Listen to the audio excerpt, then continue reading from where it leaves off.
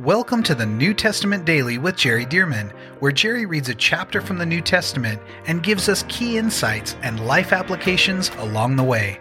For more information about the Solid Life Journal and reading plans, visit solidlives.com. And now, let's get into today's reading. Okay, here we go. Romans chapter 12. And some of these, especially at the beginning, these words are amazing. Paul says, I beseech you therefore, brethren, by the mercies of God, that you present your bodies a living sacrifice, holy, acceptable to God, which is your reasonable service. Let's just stop on verse number 1. So he says, I beseech you. This is, I urge you. I practically beg you.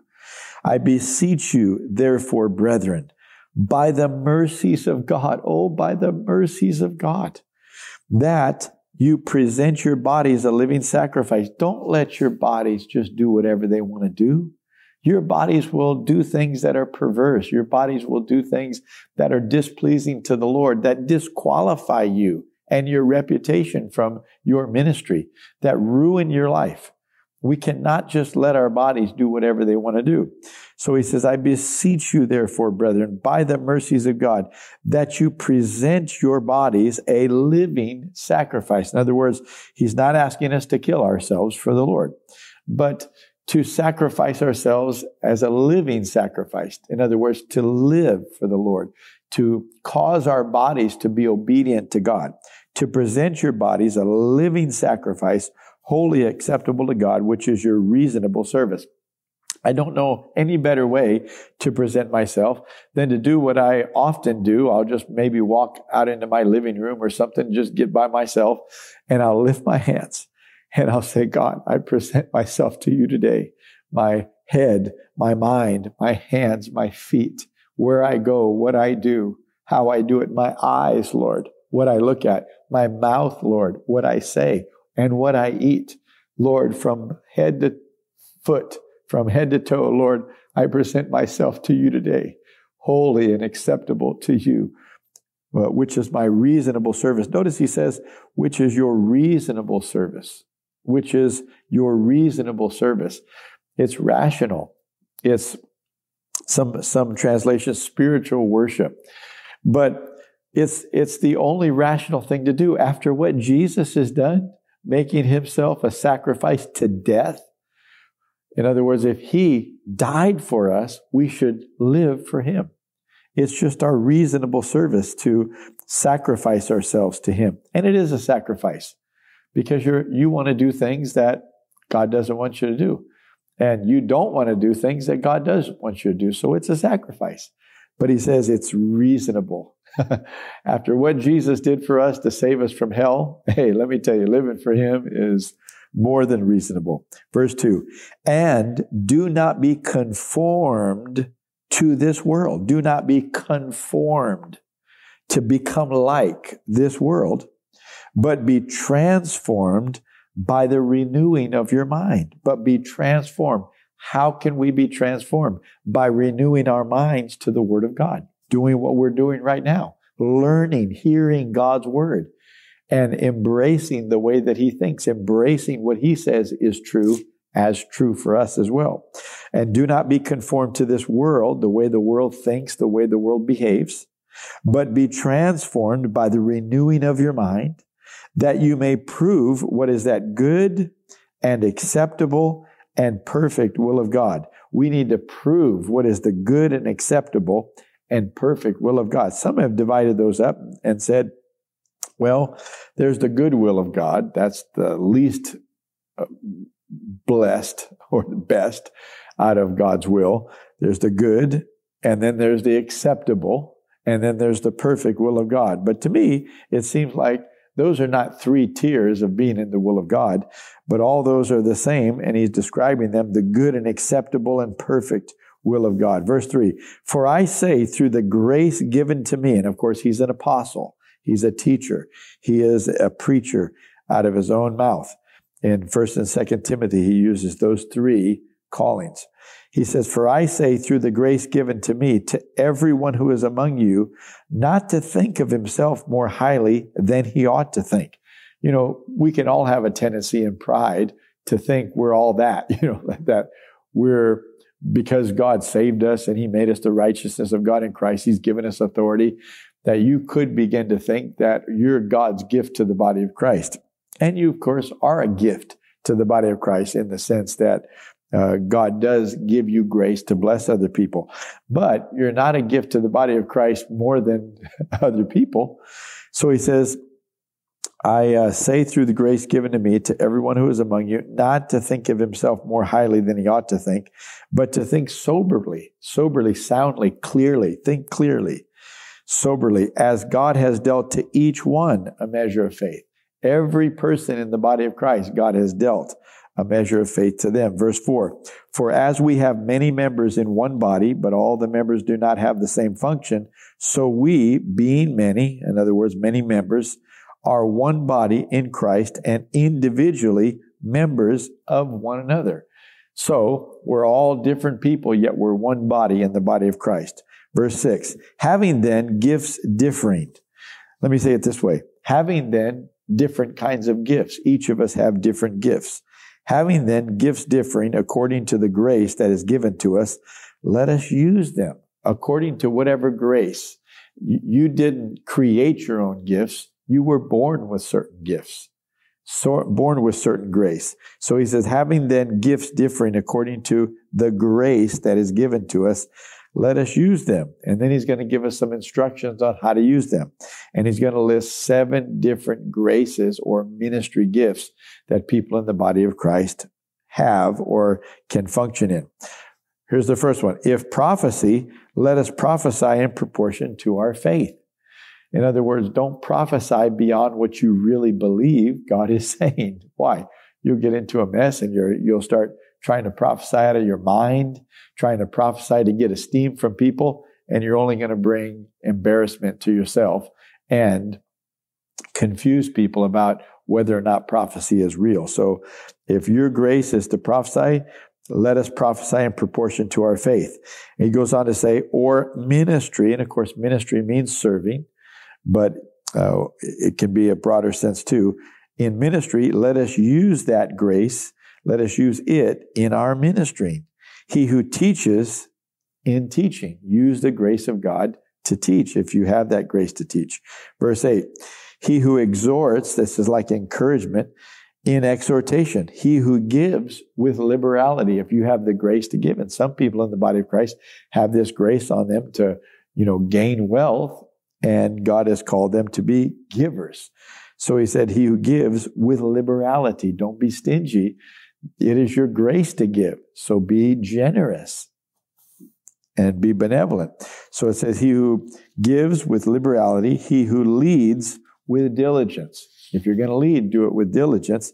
And then he says, he who shows mercy, here's the 7th one, with cheerfulness. Now, why is that? Because if you have a merciful heart for people, you could just, sort of be in sorrow all the time, carrying everybody's burdens. But he said, no, if you're going to show mercy, if that's your grace, do it with cheerfulness. Yes, your heart is merciful toward people, but bring joy and bring cheer to people and not just get down and weep with them. Somebody said, the Bible says to weep with those who weep. That's true. But when you're done weeping, you want to bring some cheerfulness and some joy to that and not just stay in depression ongoing. Okay, verse 9. Let love be without hypocrisy. In other words, don't just look like you're loving or act like you have love, but genuinely love. Let love be without hypocrisy. Abhor what is evil. Cling to what is good. Verse 10, be kindly affectionate to one another with brotherly love. Don't you love these words? Be kindly affectionate to one another with brotherly love. In honor, giving preference to one another. In honor, giving preference to one another. No, you go ahead. No, you go. Go ahead. Go ahead. You go first. Giving preference. In other words, not letting the flesh say, hey, me first, as our flesh likes it to be. No, but giving preference in honor. In honor, giving preference to one another. Not lagging in diligence. Keep being diligent. Fervent in spirit. Serving the Lord. Rejoicing in hope. Patient in tribulation. See, he's giving characteristics of a believer, a true believer and likely a mature believer. So patient in tribulation, continuing steadfastly in prayer. See, these are not things that the flesh likes to do, but there are things that we ought to do. This is all part of presenting ourselves a living sacrifice. Verse 13, distributing to the needs of the saints. When you see somebody that's among the body of Christ in need, that you're helping them. Given to hospitality. Given to hospitality. Don't be a hermit crab, right? But given to hospitality. Verse 14, bless those who persecute you. Bless and do not curse. Oh, that I could get that through to the body of Christ, that they wouldn't curse those who persecute them. Now, they may not do it to their face, but when they get home to their family members, to their friends, to their husband, their wife, what will they say about those people? He said, bless those who persecute you. Bless and do not curse. Rejoice with those who rejoice. Weep with those who weep. Be of the same mind toward one another. Do not set your mind on high things, but associate with the humble. What does that mean, high things?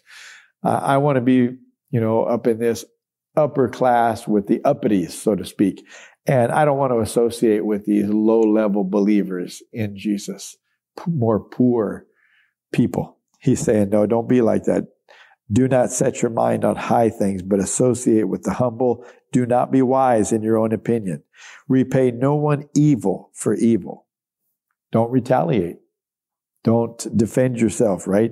In the way of repaying evil. Like, hey, they did something wrong against me. I'm going to do something wrong against them. I'm going to poke them in the eye and such. He said, no, repay no one evil for evil.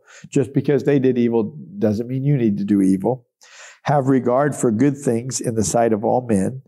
If it is possible, I quote this one a lot. If it is possible, as much as depends on you, live peaceably with all men. I've said that to so many people, and I've said it to myself as well. I'm not responsible for everybody else behaving in such a way that they live at peace with me. But I am responsible for how I respond to these situations and whether or not I'm behaving in such a way that I am promoting peace, I'm promoting unity.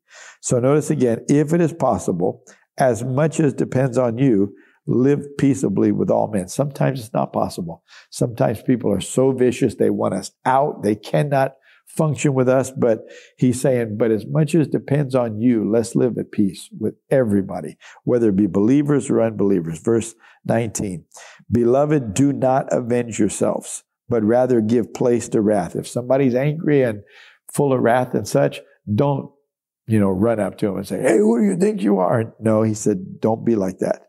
Beloved, do not avenge yourselves, but rather give place to wrath. For as it is written, vengeance is mine, I will repay, says the Lord. Therefore, if your enemy is hungry, feed him. Oh, what a different approach. If your enemy is hungry, feed him. If he is thirsty, give him a drink. For in doing so, you will heap coals of fire on his head. That's not trying to burn his hair off, right? No, heaping coals of fire on his head would be a way to help him, as if somebody has to carry on a little platform on their head, coals of fire to get it back somewhere. And it's hard to put it up there. You're actually helping them with what they're doing. You're showing them love, even though they're showing you hate. Verse 21, do not be overcome by evil, but overcome evil with good. Overcome evil with good. It's amazing what happens when you don't retaliate against people who are mean, but you instead are humble, gracious, and show love. It's amazing how many of them will open their hearts to you and stop being mean anyway, at least to you, because of the love. Overcome evil with good. Oh, this sounds like the love of the Lord, doesn't it? Jesus said, turn the other cheek, and this is certainly in the same line as that teaching. Well, that's chapter 12. I look forward to tomorrow, a very relevant chapter, talking about how we deal with authorities, including the police and such. What does the Bible say about this in Romans chapter 13? We'll talk about it tomorrow. Thank you for joining us for the New Testament Daily with Jerry Dearman. And thank you to those of you who have partnered with Solid Lives to help get this daily podcast and other resources like it to thousands of people around the world. If you would like to partner with Solid Lives, visit solidlives.com/give. To find out more about the ministry of Solid Lives, how you can be a part of this church planting and disciple-making movement, or for more great teachings and resources by Jerry, visit solidlives.com. We also want to invite you to check out Jerry's other podcast called The Jerry Dirmann Podcast. Here, Jerry shares with us at least weekly from God's Word, challenging us and equipping us to fulfill the amazing plan that God has for our lives. You can find links to this podcast as well as Jerry's YouTube channel online at solidlives.com. Thank you again so much for joining us, and we'll see you right here tomorrow as we jump into the New Testament Daily with Jerry Dirmann.